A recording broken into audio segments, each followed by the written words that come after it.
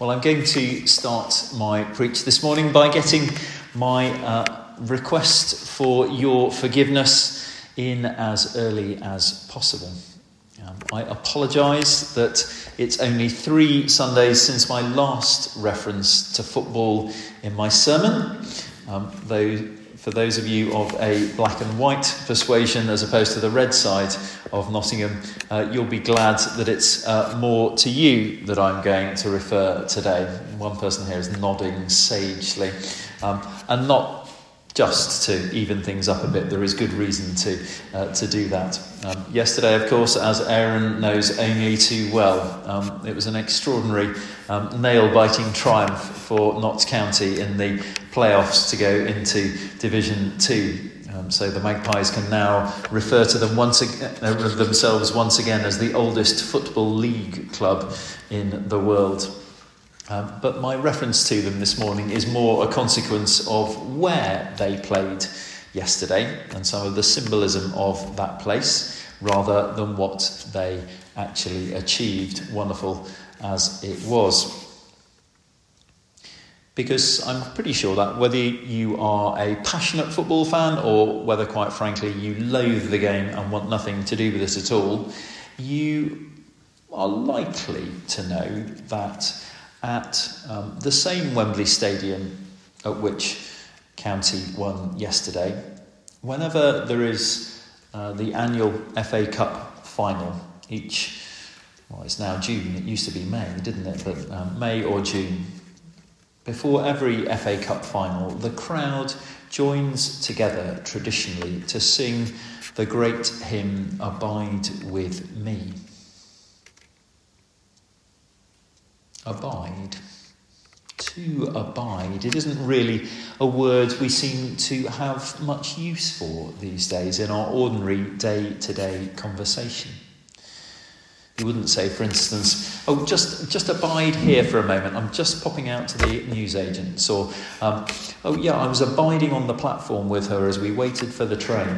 It doesn't sort of work like that, does it?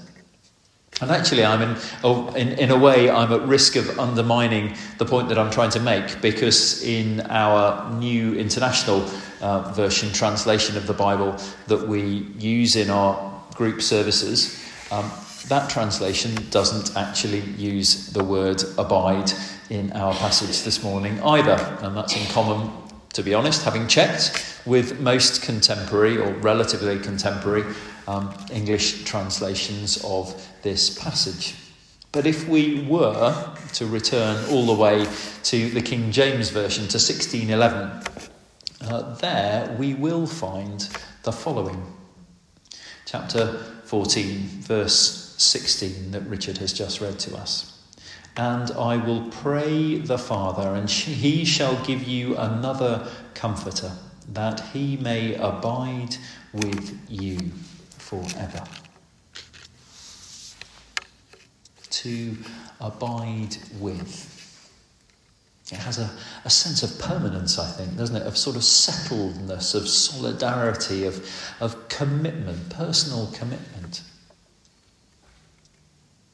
To abide with, to dwell with, more prosaically, to live with, and in our rather expanded upon NIV translation, to help and be with. Jesus promises his disciples in this passage, I will ask the Father and he will give you another advocate to help you and be with you forever. The Spirit of truth. Who is Jesus talking about? Why is he saying this to his disciples? And what is the context of him telling them this? Our passage this morning is just after the start of an extremely long discourse by Jesus to his disciples. The whole of John's Gospel is 21 chapters. This discourse, part of St. John's narrative of the Last Supper between Jesus and his disciples, his closest followers. This discourse takes up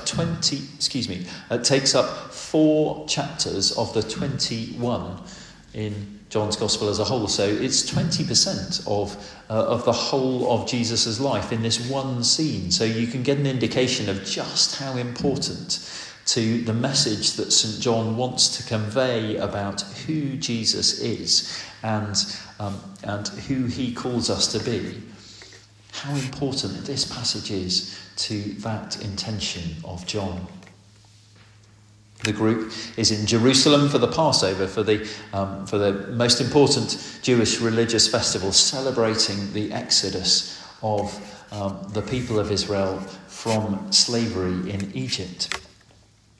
Jesus has already doubly shocked his disciples in the preceding chapter.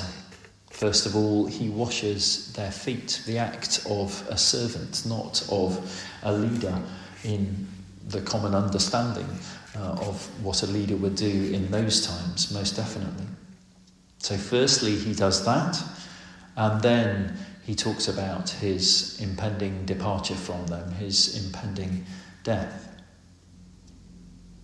And then in the first few verses of chapter 14, he audaciously declares to them that it's through belief in him alone that those listening there and we now are able to be reconciled, to be reunited with our Heavenly Father, his Heavenly Father, now and in all eternity.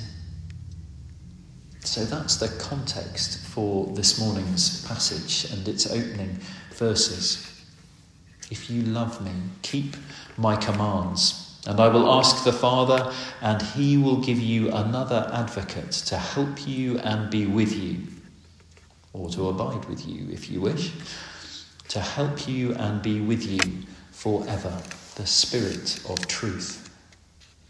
In the midst of all the uncertainty of his words just spoken about his impending death, Jesus reassures his followers. He says, I will not leave you as orphans. He reassures his followers that he'll ask his Heavenly Father to give them, if you like, another him, another Jesus. But first, in this complex passage that seems to weave in and out of itself, it sort of turns back round, doubles back on itself time and again. It refers to what's gone before and then it looks forward to what's coming after. First, in this complex passage, Jesus gives his disciples two instructions. If you love me, keep my commands. That is, first, love me. And then consequently, keep my commands. That's mirrored near the end of our reading as well by a second passage in verse 21. Jesus says, whoever has my commands and keeps them is the one who loves me. So between them, these two statements made by Jesus to his disciples, they sort of bookend the relationship that he articulates between love and obedience in reciprocal ways. So on the one hand, loving Jesus leads to obedience to Jesus. And then on the other hand, obedience is a sign of our love for Jesus. Two sides to the same coin, if you like. So for the disciples then, and for us now, we're therefore called to show our love for Jesus by faithfully obeying his commands. There was quite a famous theological book in the 1990s called The Ragamuffin Gospel. And the author of this book, a chap by the name of Brennan Manning, he wrote all too accurately in that the greatest single cause of atheism today is Christians who acknowledge Jesus with their mouths but deny him with their lives. This is what an unbelieving world simply finds unbelievable. But Jesus, however, wants to make us and all who follow him people who confess their love for him and then back up their confession, our confession, with the way we live our lives. To follow him, as Christ says, is to keep his commands, which of course begs the question for us, what then are these commands that we are to ensure we do our best to follow? Throughout the Gospels we see, above all, and reflected in Jesus' responses to questions when he's asked about this, we see particularly that Jesus' commands are to love God and to love our neighbour, to love one another as Jesus has loved us. But we know that, and it's in the nature of who we are, in our humanity, in our hearts, that we know that we don't love and give all of the time, but we rather desire many things of life that are unhelpful to us. Possessions, power, people, and so on. How do we live our lives in a different way, keeping those commands of Jesus? Jesus thankfully gives us the answer in verse 16 of our reading. Another advocate, or as the King James Version would have it, a comforter, to help us and to be with us forever, the Spirit of truth, the Holy Spirit in whom truth resides. God in Christ, in an echo of the symbol of the rainbow that right back in Genesis chapter 8, after the flood, that God, through which God demonstrates his covenant faithfulness to humanity after the calamity of the flood. God makes his first move towards us. Yes, we're called to keep Jesus' commands, but we're also able to do that through God's Holy Spirit. Another advocate, like Jesus himself, sent to abide in us, who intercedes for us with our Heavenly Father. The word advocate, it has an echo of a lawyer, of a barrister, representing us, interceding for us with our Heavenly Father. That Heavenly Father who reaches out to us first through his extraordinary and infinite grace. An advocate who, moreover, is the Spirit of truth, enabling us to discern how we should live our lives following Christ, encouraging us when we do and convicting us equally when we don't. Christ assures his disciples not only of the presence of the Holy Spirit always with them, but moreover, as Jesus goes on to say in verse 26, just after the end of our passage, Jesus goes on to say that this Spirit will teach you all things and remind you of everything I, Jesus, have taught you. And in keeping Jesus' commands, we in turn demonstrate that very love for Jesus that calls us to desire to follow in his ways.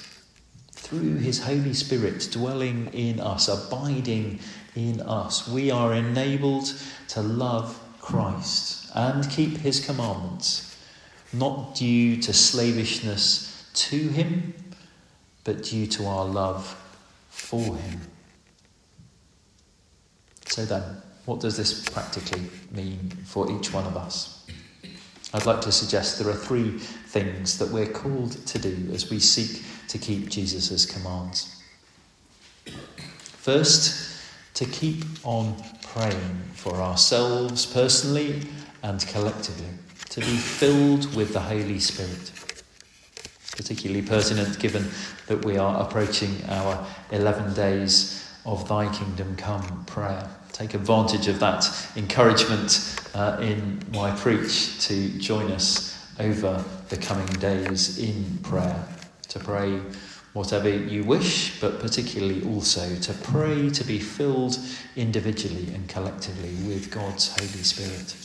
The Spirit, of course, that we celebrate anointing those first followers of Jesus, that first Pentecost, the birthday of the church, as it's often referred to. And we're called, we're exhorted by St. Paul in his letter to the Ephesians to keep on being filled. We're all filled with the Holy Spirit in baptism. We're filled with the Holy Spirit when we make a personal confession to God, to him, to ask Jesus to come as our Lord and Saviour into our lives. But St. Paul nevertheless says, keep on praying. The sense of the word is to be filled continually with the Holy Spirit on a daily basis. So how about perhaps try this over those days of thy kingdom come. How about starting each day as soon as you wake in prayer by asking the Holy Spirit to fill you afresh that day, enabling you to live as Jesus calls you to do, that you might yield to his work in your life, and specifically in all that you encounter in that day to come. What a great way to start a day. Secondly, given Jesus' assurances to his disciples that the Holy Spirit will teach you all things and remind you of everything I've said to you, ask the Holy Spirit to do precisely this, to remind you what Jesus taught us about life in his kingdom. And we, of course, learn what Jesus taught above all through reading the Scriptures, reminding us of the things of him. So, as I said in the notices, why not in this season step out, put your toe in the water in a small group if you've never done so before. They're not scary places, I promise you. They are places of fellowship, of walking together, of sharing our faith and sharing life. It's a great opportunity to dive into Scripture, into all of Jesus' teachings that he calls us to follow. Do come and have a word with me afterwards, or drop me an email or a phone call if you would like to explore that further. I really encourage you to take that opportunity.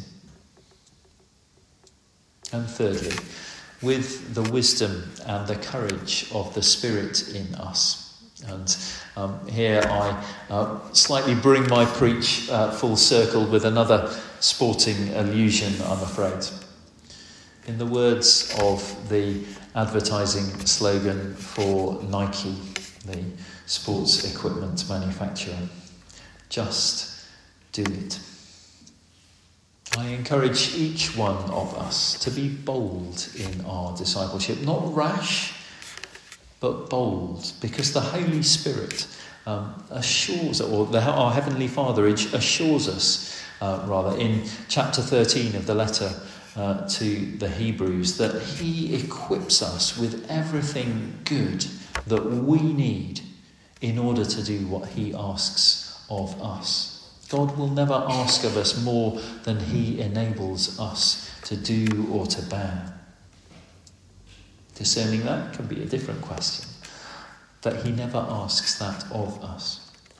So may we all, therefore, reassured by that and by Jesus' promise of his faithfulness to us and the presence of the Holy Spirit abiding in us, may we step into what the Holy Spirit prompts us to do for God's kingdom.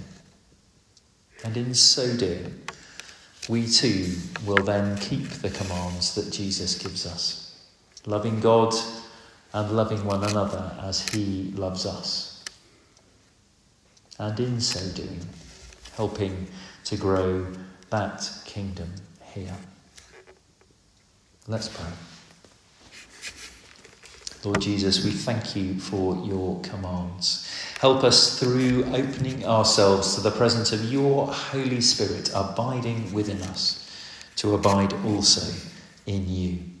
Make us open to the teachings of your word, that we may walk more closely with you, and give us your wisdom, courage and grace to step out with boldness to where you call us, to share the good news of your kingdom in word and in action. In Jesus' name we pray. Amen.